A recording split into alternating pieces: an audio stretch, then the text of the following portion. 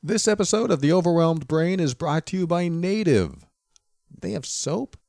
They have soap! How cool is that? Check them out at nativedeo.com/brain and make sure to use the promo code BRAIN at checkout to get 20% off your first order. They have soap now, and of course, deodorant and body Life wash. Presents the toughest challenges. Every day you are faced with decisions that test your ability to express who you really want to be in this world. We're told to keep saying affirmations and keep thinking positively, but what do you do when that stuff doesn't work? Welcome to The Overwhelmed Brain, where you'll learn to make decisions that are right for you so that you can create the life you want now.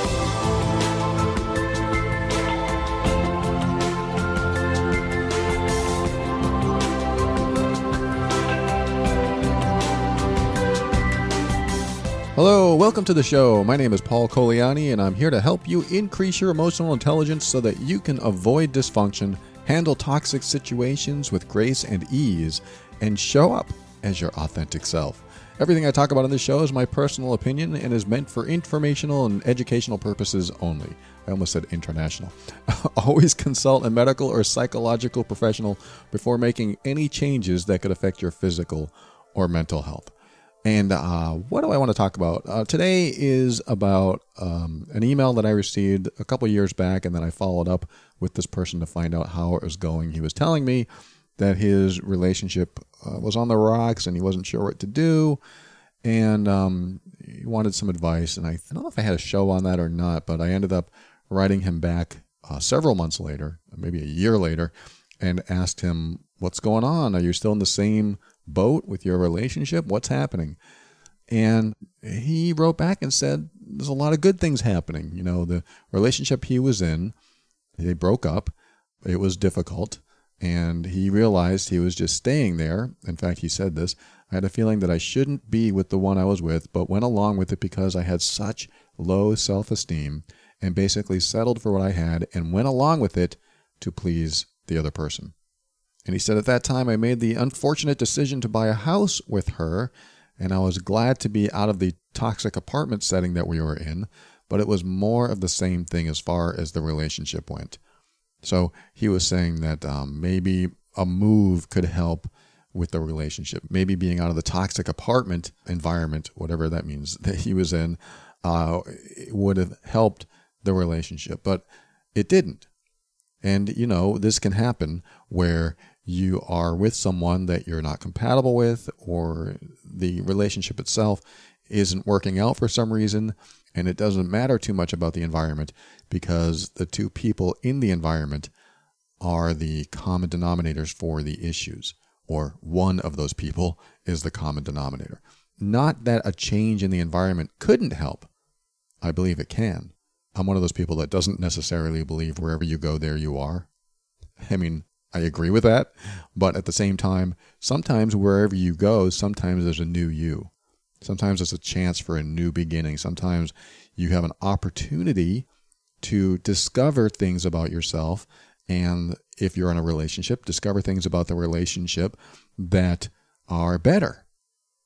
For example, if you live in a place that you don't feel safe, it can seep into your relationship. But if you move to a place where you do feel safe, then you don't have that to worry about. It's the Maslow's hierarchy of needs. It's the bottom line basic survival versus the comfort and convenience and feeling like you don't have to always try to survive versus being in a better situation where that's not your focus. And that's what he's kind of referring to. I'm not sure if he was intimating all of that, but I see it that way, is that sometimes you can move into a new environment and your relationships improve because you feel better in the new environment and you're not so focused on the lowest primal level of survival and safety and taking care of yourself.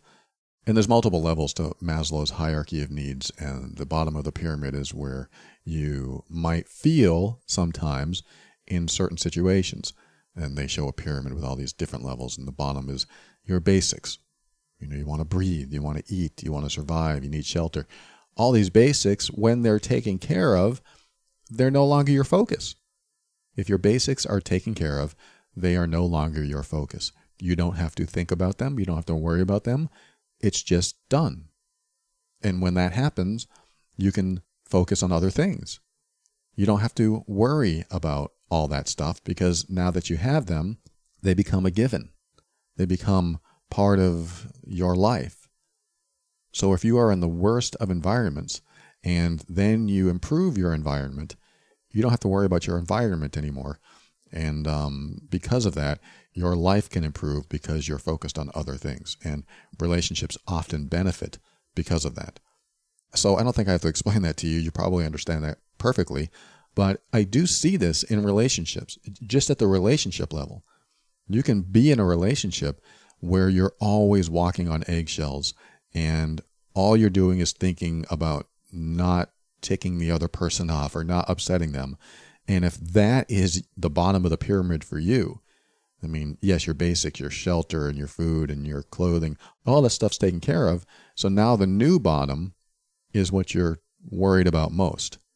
And if you're constantly worried about ticking someone else off, then that becomes the focus of your life. Everything that you do surrounds that or has something to do with that bottom line, with that foundation. That becomes your day-to-day status quo. That is your normal. It's like with COVID. This is our normal now. Everything we do has to do with COVID. At least it's related to COVID in some way, at least most of the world. So with that bottom line, we build on top of that and do what we need to do based on that bottom line foundation. And as you've probably seen, some people don't like that. Some people don't want that bottom line. I don't think any of us want that bottom line of COVID. Some of us want back to our original state without COVID. Pre-COVID, that's what I believe most of us want, is that we want to take this new normal and throw it out. Because let's put it this way, if we didn't have COVID, what would be different? And you might think everything would be different. All kinds of things would be different. I read a headline, and I haven't substantiated this, that domestic violence has increased because we're now home with each other more often. I totally believe that. I shouldn't laugh at that. That's sad. But I totally believe that can happen, is that when you are stuffed in the same house for a long time together, without any outlet, without any freedom to go out and let off some steam, you're probably going to experience more aggression. And so we see that. But my point is, we have this new foundation and we build off that foundation, and whatever is built off that foundation is based on that foundation. So if COVID, for example, never went away and babies born around this time experienced a world with COVID, that would be their baseline. They would be used to all the rules that are in place and all the medical facilities being full and everything else, and they would have a different perception of the world than most of us do. And because of that, their perceptions will go into the rest of their lives, and maybe some will become germophobic, and maybe some will become more isolated and more introverted, and who knows? I mean, that would be a great study. But coming back to this person who wrote to me, he said that, we moved out of this toxic environment, and I wanted the relationship to get better, but it didn't. So now here we are, bought a house together, and now I feel stuck. However, he went on to say that even though we bought a house together, I decided that we needed to break up. I needed to get out of the relationship. It wasn't healthy for me. So he decided that instead of sticking with this foundation of being in a house with somebody he didn't necessarily get along with, he didn't want to be committed to this for a long time. Even though he just bought this house maybe several months previous, he decided to break it off. So he stayed with family, and I think she stayed in the house. And then he decided to sell the house, and, it's a whole thing. But this is what he did. He had this foundation that seemed like you couldn't break out of it, seemed like you couldn't be free of it. Yet he did it anyway. And this is something that I believe anyone should do. Even after you've committed to something, if you realize you made a mistake, almost no commitment, except maybe having kids and a few other things, is unbreakable. So what I mean by that is you could buy a house today and then put it on the market tomorrow. There's nothing says that you can't. But you might think, but I'll lose so much money. Yeah, but if you're in a bad place with that house, or you don't like the city, or you moved in with somebody that you realize you made a mistake, you might not want to do that, but you might have to accept that that's what you have to do and just be okay with it. And you may not want to be okay with it, and that's fine. But you have to be okay to the level where you decide that you're going to take a loss. You might take a financial hit so that you can move on with your life. Because we can rebuild finances. I mean, it's a lot easier to replace money than it is our sanity sometimes. Because you could have several years of a toxic place, a toxic person, then have residual of that place or person for many, many years after because of the harmful emotional damage that took place. Which is why you might see a broke person who's sad and upset that he or she is broke. Then they get a job or they find a way to make money, hopefully legitimate, and they start to rebuild themselves and they get back on track. You see this kind of story a lot. I wish you saw it more often, and nowadays it's hard because a lot of people aren't employed, but we see this over and over again where somebody is down on their luck and now they have to work to earn an income to get back. This is harder to do when you're in emotional debt, when you are in deficit emotionally, and especially if you were in a toxic or damaging environment that can carry with you for many, many years, sometimes all your life. I've talked to people that have held on to old emotional wounds their entire life. And healing from that may not be as easy as going out and getting a job and making money. And I'm not saying that's easy right now. And I'm not saying it's ever easy. Sometimes it's hard for people. But healing from old emotional wounds seems to be a lot harder for a lot of people. So that's why I think it's important to emphasize that if you're in an emotionally damaging or emotionally harmful situation, that remember how much it could linger after you get out of it and how dependent it is on how long you stay in that emotionally harmful situation. So this is why I look at the workplace is bringing you down, your relationship with somebody is bringing you down, the environment is bringing you down. If you're not out of those places, it could have long-term harmful effects. This is why a change of scenery, changing the people that you're around, if they're toxic, can be very helpful, very healing. Because when you're in that new place or with that new person, suddenly you feel better. And you may still have lingering effects if those places were harmful, but the healing begins as soon as you're away from the toxicity. So again, that's not necessarily what I'm talking about today, but I wanted to mention that because of his comment in the email. And he did end up saying that I found someone new, we're so in love, and I'm so grateful for the experience. And here's what I want to talk about today. But I still feel remorse for the significant others who had their hearts broken. Is that normal? Is it normal to feel remorseful? He says, I know this is the right move, but it was at the expense of somebody else's broken heart. So what he's saying is that, I had to break up with this girl and she didn't want to break up. Yet the relationship was harmful to me. I mean, he didn't use these words, I am, but he did not want to stay in the relationship. It was bringing him down. So he may have a little guilt or a little remorse thinking that he had to break her heart to now be happy in the situation he's in. He's living in a new place. He has a new girlfriend, and he said he couldn't be happier. I can't be happier, Paul. This is the best I've ever felt.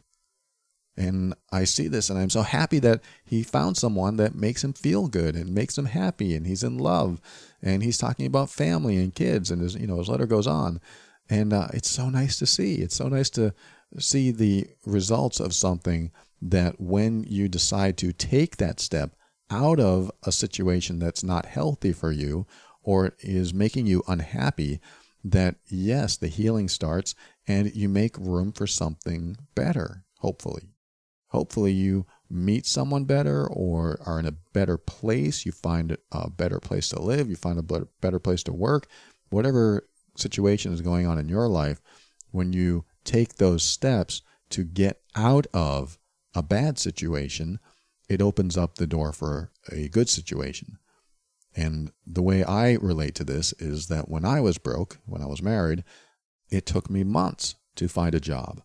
And when I finally found a job, it was great. It was a very low paying job, but it was money. We were getting some money. We didn't have to necessarily go to the soup kitchen anymore. We were getting some money. This is great.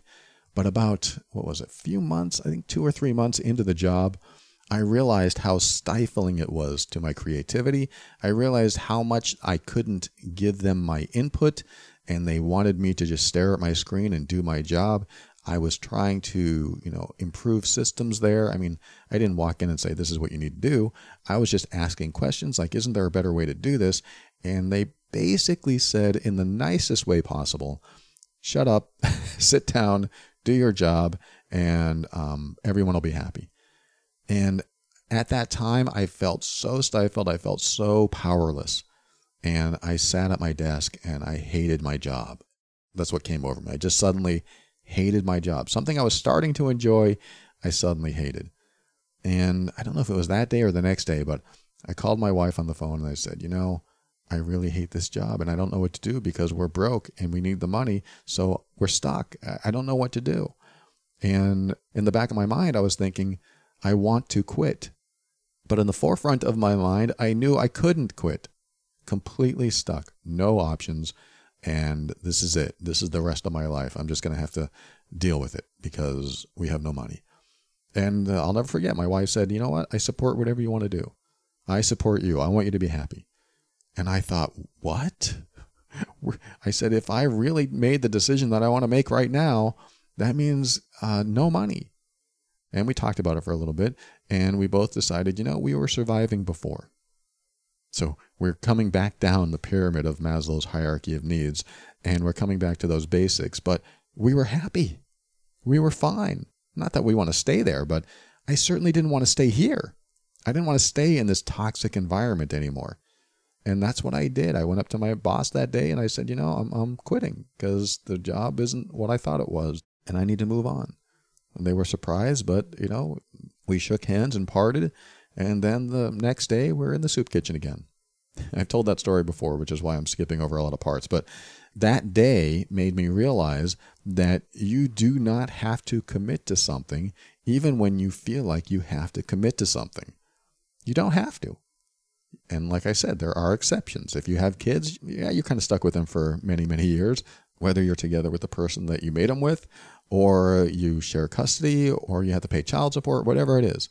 You pretty much commit to that. And if you don't, you're probably breaking some law somewhere. So there's kids and there's other things that may require a full commitment. But I think some of us tend to believe that, now that I bought a house, I have to stay here and pay for the house. I can't move now. Or, now that I got into this relationship, now that I got married, now this, now that, I've made the commitment and I can't change it now, that we feel like we're stuck and there's nothing we can do about our unhappiness. And I'm not trying to promote divorce. I'm not trying to promote getting out of your commitments. I'm not trying to promote not paying your bills and just filing bankruptcy. Sometimes we find out that what we've just committed to isn't going to work. Like I saw in our Facebook group, the Overwhelmed Brain Empowerment group, somebody wrote and said, my husband and I just moved and we realized, it was a mistake. We shouldn't be here. We don't like this place. It's even worse than where we lived. We made a mistake. What do we do? What should we do? How can we look at this situation differently? And my first thought is, move again. Which is easy for me to say. Absolutely. And I didn't write that as a comment. But it is my first thought because it feels like something I would do. That's the first thing I would think of. Is like, I don't like this place. I want to move again. Why? You can't do that. You'll lose all kinds of money. You just invested in this place. You now have a mortgage, or you signed a 1-year lease, whatever your arrangement is. You can't do that. And my answer is, yes, I can. Hey, I absolutely can. I've done it before. Not intentionally. I mean, I was forced to before because of the mortgage crisis and the bankruptcy and all this other stuff. But I realized I could survive. I realized I could do it. So again, I'm not trying to say that, when you make a commitment, you should break it. Absolutely not. I think you should be a person of honor and integrity and do the absolute best you can until your integrity or your emotional integrity is compromised. Once your emotional integrity is compromised, the foundation of who you are starts to break apart. You start to weaken. You start to lose your mental strength. And without your mental strength, it's very difficult to find happiness or comfort or safety. You're way at the bottom of the pyramid again, and you're walking on eggshells just to make sure that nothing goes wrong, and you're always in survival mode. And that's just no place to be. So in this segment, I'm sort of telling you to be very aware of what breaks your emotional integrity and be very aware of what you're doing to keep it that way. And I'm not saying that you always have a choice. I know there are some people that feel like they have no choice or they really do have no choice. But I am asking to think outside the box that we're all given, which is always follow the rules. And if you commit, you have to stay committed forever. If you marry this person, even if they're abusive, you must stay married to that person because that's what the Bible says. I want you to be very careful about what rules or doctrine that you follow that don't address the integrity of your emotions. Your emotional integrity is foundational. It is absolutely necessary so that you can have some semblance of a normal or even happy life. And of course, there'll be ups and downs, but I want you to have a happier than a not as happy as you could be life. And in order to do that, you have to be aware of the foundation of your life. What is your foundation? What are you walking around with? What feelings are you having? What thoughts are you having? If you are living in a home and all you can think about is making the mortgage next month, and that's all you think about, and you argue with your family or your significant other because you can't pay the bills and you can't even enjoy a television show without thinking that the bill's coming, then you have a foundation that is very unhealthy for your emotions. And I'm not saying I have the answer to this. I'm not saying go get a job because, right now during this recording, COVID's happening and a lot of people are out of work. A lot of people are absolutely fearing about what they're going to do next, how they're going to pay for what they have, and on and on. But some things, yes, we may have no choice, and some things we do have a choice.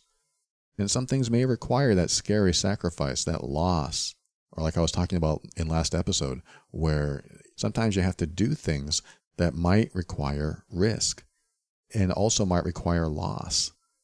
And that's scary because you may not know what happens when you lose what you're risking. That's probably the scariest part. If you don't know what's going to happen after the loss, then you probably don't want to take the chance. And, my mom lived that way for many, many years, 40 years actually. She didn't know what it was going to be like without her abusive, now ex-husband. She didn't know what life was going to be like. So she decided not to take the risk and face any loss like losing a place to live, losing a source of income, losing someone else to take care of things when she couldn't. Not that he did anything. She did almost everything, but he was working for a while and making the income, so that really helped her. But she didn't want to face that loss. It was too scary. So she never did, and she waited 40 years until she started being happy again. Because when he finally left, she finally discovered what she was losing, and what she discovered was she was losing her unhappiness. She was losing that eggshell foundation. She was losing her daily fear. And if you're going to take anything away from this show today, just remember that your fear keeps you from making decisions that might be right for you. And your fear of the unknown might be exactly what keeps you from making decisions that might be better for you. And if you're in a bad situation or an unhealthy situation, is that sometimes we have these decisions that come up that we don't want to make because we don't know what's on the other side of them. And I'll tell you what, the fastest way to find out what happens is to make the decision. And that could mean jumping into the great chasm of the unknown. Because if you don't know what's going to happen, then you're more likely to be afraid of making the decision because you don't know what's going to happen. It's that saying, better the devil you know than the devil you don't. I don't like that saying either. I just like testing things, experimenting, trying things out. Hey, what would happen if I said no instead of yes? What would happen if I told my boss that I didn't like the way he talked to me? You know, all this stuff that comes to me that I just try and find out that it wasn't the loss that I thought I was going to have. And often, in fact, every time I've tested a theory, it usually works to my advantage. And I know that's not the same for everyone. But sometimes if you're willing to take the big steps with the risk of loss, it might just help you get out of an emotionally unstable environment, and it might just change your life. Just things to think about. There's something I still haven't addressed in this email, and I'll do that when we come back, and be right back after this.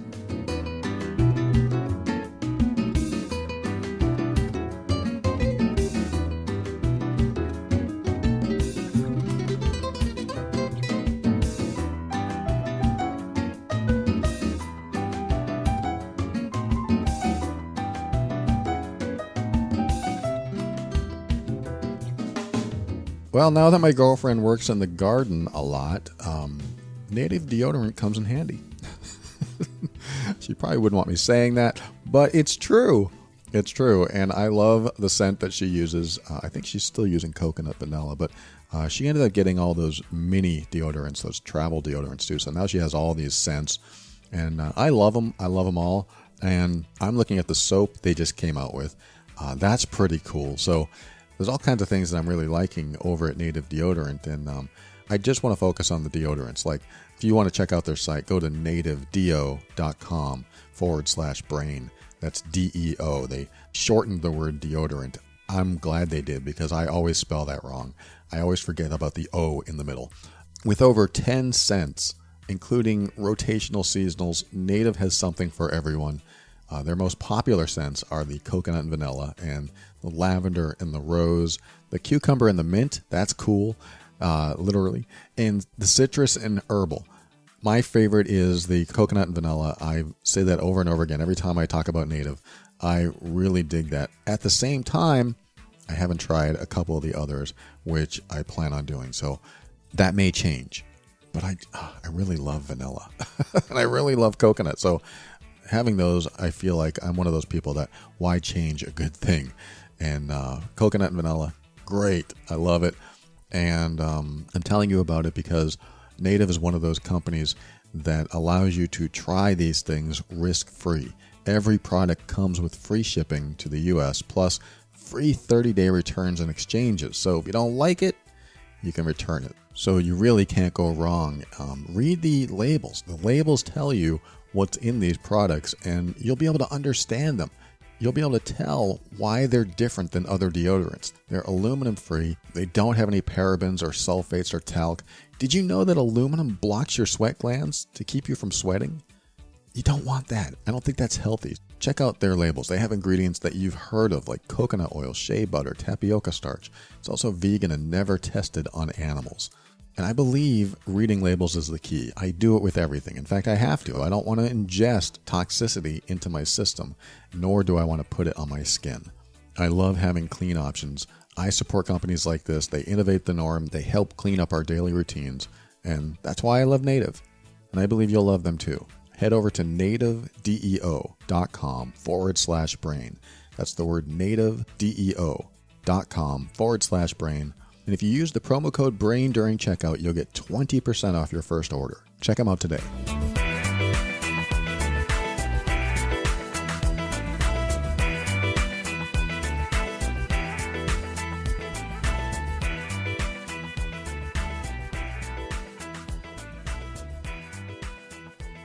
All right, welcome back. I said there was one more thing I wanted to talk about on this email, and that is his question about, is it normal to feel remorse? He said, I know this is the right move for me, but it was at the expense of another person's broken heart. My answer to that is 100% yes. I don't know if remorse would be the right word that I would use, but I certainly feel bad for what I put all my ex-partners through. I feel bad. And they all broke up with me. So hopefully they're not feeling too remorseful for me or what they did in leaving the relationship. But I do. I feel remorseful because I put them in a position where they felt like they had to break up with me. Yes, it sounds like I'm taking all the responsibility for every single relationship issue that I've ever had in my life. And you'd be right. You're right. I am taking responsibility for every single relationship issue that I've had in my life. Not because I think I'm 100% to blame, but because by taking responsibility, I learn. I take those lessons into my next relationship. I stay humble. I don't think that I'm perfect. And it gives me a sense of being able to actually control things in my life. To take responsibility for the mistakes that I made in all these relationships, in my life in general. And to say, yes, I had 100% responsibility for how I showed up in the relationship and for everything that happened to me because of my reactions, because of my responses, because I existed. I have a responsibility. Because of the very fact that I exist, that I have to take responsibility for my life. And I know there are times when you can look in your past and say, I didn't do that. He or she did that. That person did that to me. And I agree. There are times where I can look back at my life and say, look, this person did that to me. And that one act is their responsibility. Everything else regarding how I behaved before that act, what we talked about, how we communicated, how I showed up, and everything after that point is my responsibility. All the ways I showed up are my responsibility. And that's what I take responsibility for, is my behavior, my responses, my reactions, my actions, everything that wasn't the actual event that maybe upset me. So the first girl I was with for about 13 years, she decided that she was no longer in love with me, and she left. Well, we had to talk about it one night, and then she left the next day, but she was gone. It was my responsibility that whole 13 years to figure out how to show up as a good guy, how to show up as supportive and loving and caring. And I made a lot of mistakes in that area. I made a lot of mistakes. I did a lot of things right, and I did a whole lot wrong. So her leaving, I can't look at that and go, it's her fault. She left me. Because she took 13 years of my behavior. And when there's a relationship that fails for some reason or ends, it may not always be a failure, but just ends, both people have the responsibility of how they showed up and how they behaved and what they talked about. Were they honest? Were they expressing themselves? And I wasn't expressing myself in a healthy way. I was doing it wrong. So I take responsibility for that. And I take responsibility for that because I never want to do it wrong again. I did. Meaning I did do it wrong several more times, but that's when I wasn't taking responsibility for my life and for my behaviors. Back then, I wasn't taking responsibility when somebody did something bad to me. I just pointed at them and said, they did that to me. Look at them. They're a jerk. Now I can look back and remember who I was, how I showed up, what I did that might have facilitated that person leaving, what I didn't do that might have facilitated that person leaving. Even if they didn't leave, what facilitated the unhappiness the last 2 years where I started falling into a depression because I kept to myself. I never shared what was on my mind. I never expressed myself. I just became more and more disconnected from my emotions over the last 2 years of the relationship because she was also distancing herself from me, and I didn't know how to handle it. I didn't know what to say about it, and I didn't know how to express it. And when I think back on that, if I knew then what I know now, I would have said, hey, look, you seem really distant. Can we talk about that? Now I would say that. Back then I didn't. So I take responsibility for not speaking up. And I don't blame her for leaving because I was acting badly. I mean, we find these things out sometimes years later because we learned something, but we do have to take responsibility. So addressing this person who says, is it right to feel remorseful? Or I didn't say right. Is it normal? Is it normal to feel remorseful? Absolutely. I don't think I'm experiencing remorse, but I think it's absolutely normal to feel remorse. If not remorse, feel bad. If you had to leave someone, if you broke somebody's heart, you might feel bad about it because you care. People who care feel bad. Doesn't mean everyone feels bad. It's just that when you care about someone, you hate to see them in pain. You hate to see them suffer. So I'm sure that the people in my life probably felt bad to see me hurt. I think that's why that first girl that I was with for 13 years didn't want to break up with me, because she didn't want to see me suffer. I totally understand that. And now, if I were to go back in time and tell this girl, hey, look, you need to do what you need to do for you and just allow me to deal with the suffering, because that's just how I'm going to have to move on. That's probably what I would say. I would probably be a little bit more succinct. I would probably help her let me down. But there was nothing really she could have done that wouldn't have made me suffer any worse or any less. Nothing. And this is what happens, is that we're going to break people's hearts because we have needs. We have wants. We have to take care of ourselves. I mean, it's not just about following your needs and wants. I mean, sometimes you're just unhappy. Sometimes you just need to take care of yourself. And somebody is going to suffer because somebody is going to lose out.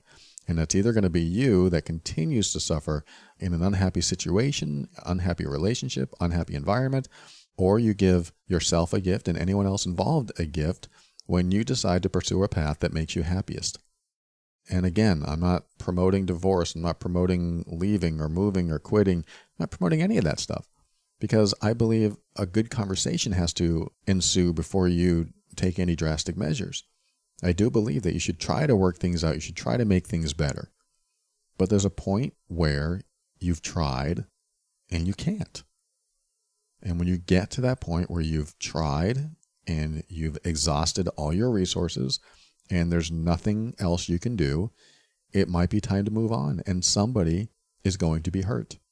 Typically, that's what happens. Somebody gets hurt, because until somebody takes a step, nothing changes. And if you're unhappy and another person's happy and you leaving them makes them unhappy, it is their opportunity to take responsibility for how they showed up in the relationship or the world for them to have a better life as well. Because this is the one thing that maybe some people don't get, is that when you decide to make a change in your life that takes you away from a job, a place, or a relationship, it is one of the greatest gifts you can do for you and all involved. It really is, because let's just say that somebody loves you and you're not in love with them, and you decide that you need to get out of the relationship. So you end up telling them, look, it's not working out. I've tried. We've gone to couples counseling. We've done a lot, and it's not working out, so I have to go. I'm really, really simplifying it. But let's just say you say something like that to someone. I really tried. We've tried this, and it's not working, so I have to go. And the other person's like, what? I love you. Don't leave. Don't leave. That was me. Don't leave. Don't leave. Let's work this out. We've tried to work it out. It's not working. Please, please, I'll do anything. I'll do anything. I'll change. If you get this, that's normal sometimes. And you decide, no, I'm going to leave. I need to take care of me. The person who loves you, that doesn't want you to go, should love you enough to realize that you're unhappy, and also realize that in order to find happiness, you have to follow your own path to discover what happiness is to you. And this is very hard to accept. This took me a long time, 40 plus years, to figure this out, is that when you love someone, you want them to be happy. You want the other person to be happy. So let's just say that you have decided that you need to break up with them or not be around them. It's going to make them unhappy. So you love them, you want them to be happy, you don't want to make them unhappy. But if they love you, they want you to be happy too. And because of that, you being unhappy around them or with them doesn't fulfill their wish for you to be happy. So in essence, if they really love you and they really want you to be happy, then you making the decision to do what you need to do for you to find happiness actually fulfills that. And I know that it's a very complex thing to talk about, but it took me a long time to figure out that supporting my partner's happiness was the one ingredient that I kept out of every relationship except this one. Every single one. When you truly support someone's happiness, they're going to feel supported. They're going to feel loved. They're going to feel like you're the most amazing person in the world because you're not being judgmental. You're not holding them back from what they want to do in life. You're giving them all the freedoms that we all want. When you come home from a long day or when you're having a bad day and you just want to unwind and your significant other or loved one or family member says, hey, you know what? Take all the time you need to unwind. Whatever you need to do, have at it. If you need me, I'll be in the other room. That's, again, simplifying it, but to not feel any pressure from someone else to perform a certain way or show up a certain way creates one of those no resistance relationships and no bad feelings relationships. I'm not saying it's foolproof. And I'm also not saying that some people don't take advantage of this. Somebody might come home and drink until they pass out every night. Let's just say that somebody comes home and they drink alcohol until they pass out every night. And the other person's like, well, I'm letting him or her do whatever they want to do when they come home. So why is this making me so unhappy? I'm letting them drink and get drunk and not take care of the kids. And they wake up at 3 a.m. and eat the dinner that I made them 7 hours ago. So why am I so unhappy, Paul? I thought you said that if we let our partner do anything they want and support their path to happiness, even if we don't agree with it, then why am I so unhappy? Because it's reciprocal, because it works both ways. Because if your significant other was doing this and you shared with them that it made you unhappy when they did it, they're going to want to see you happy and they're going to take steps to work on that. It's either working on their own behavior or you go to counseling or you talk about it and you reach an agreement or whatever it is. But the bottom line is you support someone else's happiness and they support yours too, then the relationship works out better. Whatever it is, family, friends, even in a work environment. If you want to make your boss happy and your boss wants to make you happy, you spend more time on that report and your boss gives you a bonus. What? That's like the perfect relationship if everything else, is working out fine. It is the win-win situation that I like to see. And so this person's question regarding, feeling remorse, you have to remember that if there's not a win-win already going on, and you've talked about it and you've worked on it and you've expressed yourself and you've had the hard conversations and there's no change, then you may have no choice but to get away from that person or leave the toxic environment or unhealthy environment so that not only can you be happy, but they can also be happy as well. And yes, it may not be happy for them at first, but just like what happened to me, and maybe almost everyone listening to this show, when someone broke up with me and I took responsibility, because that's the key, I took responsibility for how I showed up and what I did in the relationship and how I could have done better, because I wanted to take the lessons with me into the next relationship. But I still messed up all my relationships because I only took the lessons I believed that I should take, but never was humble enough to see that I was the problem. I just took certain lessons like, well, I don't want that type of person anymore, or I don't want this kind of situation again, so I'll make sure to avoid those things. So what I was doing was just avoiding the things that I believed were causing the problems when I was really a cause of a lot of the problems, because I didn't take responsibility for all the behaviors that I did before, thinking that I was so righteous, thinking that I was perfect or whatever, thinking that I was right. In reality, when I finally took responsibility after my divorce and said, you know what, I'm causing this. I'm doing something that's causing this. So I need to be humble and I need to put myself in their shoes and think about how I showed up and how it would feel if I were being treated the way I treated them. And that switch really shed some light on what I was doing and how they felt. And that's when I really felt bad. You want to feel remorse then? Put yourself in their shoes.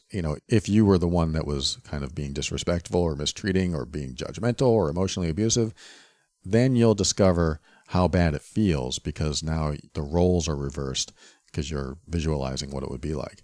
Now, if it's the other way around, like they're the jerk, they're the bad behavior person, then of course that's not reciprocal because they're not thinking about your happiness. But to make this long story short, and to answer this person's question, is it normal to feel remorse? Absolutely. And I'm going to add to that, should you continue feeling remorse? No, you shouldn't. I mean, because there's a point where you have to move on and realize that you gave them, and this is my previous point, you gave them a gift. You gave them an opportunity to learn, to take these lessons into their next relationship. You gave them maybe the only opportunity that some people get. A breakup or leaving someone's life, exiting their life in some way, is sometimes the only opportunity that some people get to look in the past and reflect. Because if the relationship never ends or you never get out of their life, then they may think that they're doing nothing wrong. And I talk about that in my other podcast, Love and Abuse. The emotionally abusive person hardly ever changes until the accountability is so great that they realize that they were actually doing something wrong. And so the victim of emotional abuse can try to show them that they're hurting them, and they can cry and they can be very depressed, and the abuser doesn't think it's their fault. They don't take responsibility for the behavior that they're doing because obviously they're still together, so they must be doing nothing wrong. This is how I was all my life. As long as we were together, I wasn't doing anything wrong.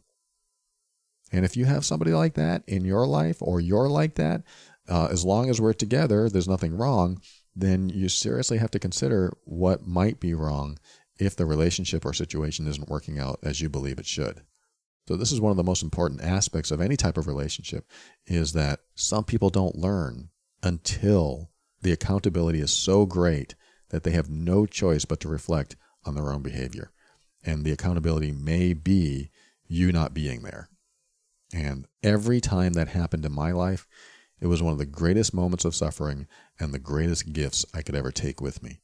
So yes, there is a giant hump of suffering that can happen when you do something that you know or hurt someone, but it is an opportunity for them to learn and grow and heal and get into a better space in themselves and reflect on how they showed up in life so that they don't make the same mistakes they did before. And if they're the type of person I was, where somebody broke up with me, I blame them for who knows how many years. And then I look back and remember, if that never happened, I never would have learned this, and I'd never be in the great relationship I'm in now.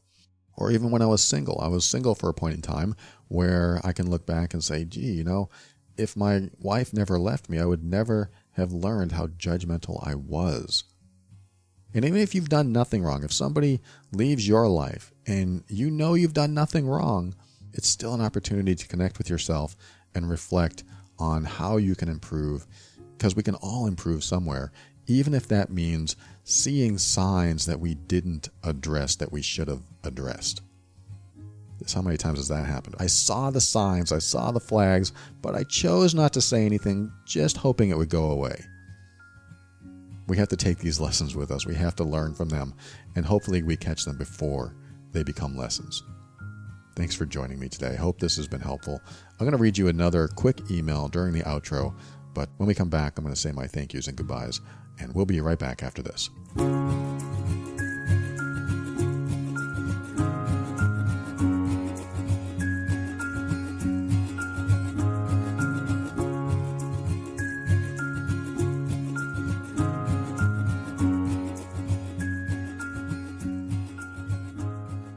Thank you for listening to another episode of The Overwhelmed Brain. I want to remind you to head over to nativedeo.com/brain and get 20% off your first order today. That's nativedeo.com/brain. And make sure to use the promo code BRAIN during checkout. And I want to thank our patrons of the week. These are the financial backers of this show, people who find value in this show and they want to give back. And I am super grateful for the following people: Larita and Linda. They both became patrons in June of this year. Thank you, Larita and Linda. I am grateful for you. Callie started in March of this year. Good to have you on board, Callie. And Christy and Chelsea, they've been patrons since 2019. Thank you so much. Julia and Ron and Henry, all 2018. How long have you been on board? Wow, this is amazing. Thank you so much. Your contributions to this show continue to help it grow and continue going, and without you, it just wouldn't be possible. So I appreciate every patron that's joined the program, have given monthly or even one-time donations, like Caitlin and Sandra. They gave very sizable donations this year to keep this show going, and that just warms my heart. I am grateful for all of you and anyone that joins the patron program. If you haven't heard your name, you will soon. I read these every week, so thank you to those who have joined. And if you want to join, if you want to show your support, head over to patron.theoverwhelmedbrain.com.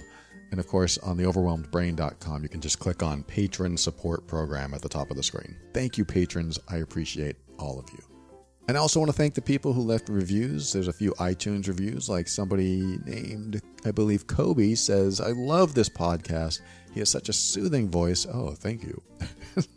I love listening before I go to sleep. Oh, that's good too. So you're listening. It probably helps you fall asleep. He gives such great advice, and it's so relatable. Thank you for so many great topics. Such a great podcast. Thank you, Kobe. And somebody else wrote, Tu Venino from the U.S. "You're the best, Paul. I mentally thank you every day." Well, thank you, Tuo Nanino. And this person, Steph Lucy 730, says it changed her life. She stumbled across this because of her BPD, depression, and self-destructive interpersonal and relationship issues. Wow. And I'm immediately so much more hopeful for my future. Wow, this is amazing. She said specifically the episode about being obsessed with someone and the inability to move on completely spoke to me and helped me make the best decision for my long-term mental health. Thank you, thank you, thank you. It helps highly sensitive people like us to remember that we are not alone in this difficult life.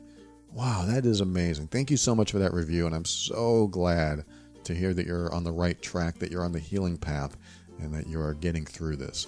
And you are not alone. You are definitely not alone. Thank you so much for everyone's reviews. I appreciate you all.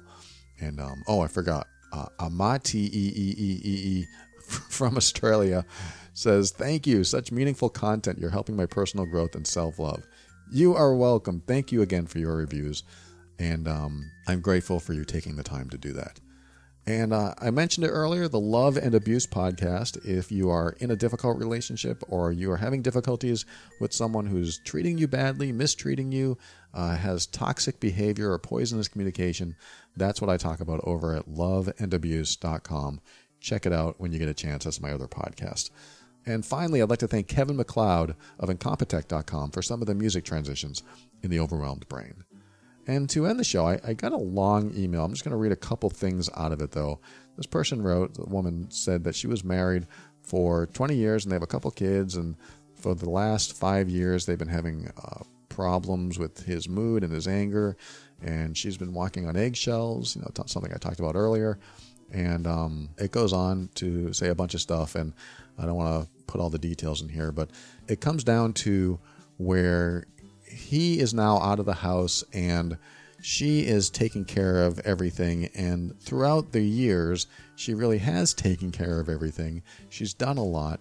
And the gist of her email is, "I've tried to do this. I've tried to work on things. He says I don't do enough and I try to do more," and on and on and on, where it seems that he is just a victim and she is the perpetrator. And I got to share this, that when I get emails like this, where somebody says, "I'm trying to do this, and this is what I'm doing," and he still doesn't think I'm doing enough, and he still thinks that I need more work, and he or she still thinks that I need mental help, and this and this and this. When I get emails from somebody who says they're trying and they're doing everything they can, and they're being nicer, and they're offering more intimacy, and it's still not enough, and no matter what they do, they can't please the other person, 99.99999% of the time, it's not the person who wrote the email that's the problem. 99.99999% of the time, it's not the person who wrote the email that's the problem. Because the person who's writing the emails like this, they come in and they say, I'm trying this and I'm trying this and I'm trying that and I'm working on this and I'm trying to improve myself here and I'm, the other things like I'm losing weight and I'm trying to give this person more sex and be nicer to this person and not be angry around this person. They're doing everything they can and it's never enough. 99.99% of the time, it's not the person who wrote the email's issue. It's the other person. The other person cannot be satisfied. They are the victim. There's nothing that you can do to make their life better. And in fact, when you try, it only makes it worse because they want more. because they feel like there's nothing that you can do, because they will never be satisfied. And she did say something that really highlighted something here, where she said, his mom calls me and says, why weren't you more attentive to him? Why were you so bad to him? Why this? Why this? And this gives me a taste of what he had to deal with his mom, because she sees him as perfect. She sees him as someone who can't do any wrong. Of course, you're not going to get support from his mom anyway, because that's her son. But when this happens, when I get emails like this, all I want to say is, oh, that poor victim. He's such a martyr, that poor guy. And I'm being sarcastic, of course, because nothing is your fault. There's nothing you can do to please someone like this. People like this think that they're at a different level. They think that the world is happening to them. They think that they are the victim to all these circumstances. They don't take any responsibility. In fact, there's a couple things in her email that showed that he is the kind of person that really doesn't take charge, really doesn't take action, really doesn't commit, really doesn't do much of anything. He seems to have that drive and that spirit, but he just doesn't follow through. So there's something underlying in him that is probably causing these issues. And so this is why she's dealing with this, is that she has someone that just plays the victim, wants to be the martyr. There's probably narcissistic traits in there, like it's all about me, poor me, and no matter what you do, it's never enough. There's just nothing you can do to satisfy people like that. So to this person who wrote, one of her comments in the email was, I still feel guilty. He's now seeing the kids every now and then. It looks like he's trying harder there, but I feel hurt that I did these things to him, like I'm not including him in certain things. And this is another sign that it's not her, it's him. And what I mean by that is the person that continues to get the brunt of this punishment from this other guy, the person that continues to try to do better and improve themselves to satisfy their partner who's never satisfied and also feels guilt, is usually the one that's the true victim. This is just a pattern I see. I'm not saying it's 100%, it's 99.99% that the person who tries the hardest to work on the relationship often feels guilty because their compassion kicks in, their empathy kicks in. They actually believe all the victim stories that their partner is telling them, and they believe that their partner is suffering. And yes, there is suffering in their own way. They are suffering. It hurts because I've been there. I've been on both sides of this. It feels like somebody is doing these things to you because that person's not taking any responsibility. In fact, the guy she's talking about, her ex-husband or her future ex-husband, if he really wanted to make things right, he would look in his past and say, you know what? I take responsibility for how I showed up in this relationship, and I should have tried harder. If he really saw what was happening, if he really saw that he is putting everything on her for her to do everything for him and for her to do all the work so that he doesn't have to do any of it, because that's what it sounds like. I didn't read you the whole thing, but it sounds like he doesn't have to do any of the work to make their relationship better or to get along better or whatever it is.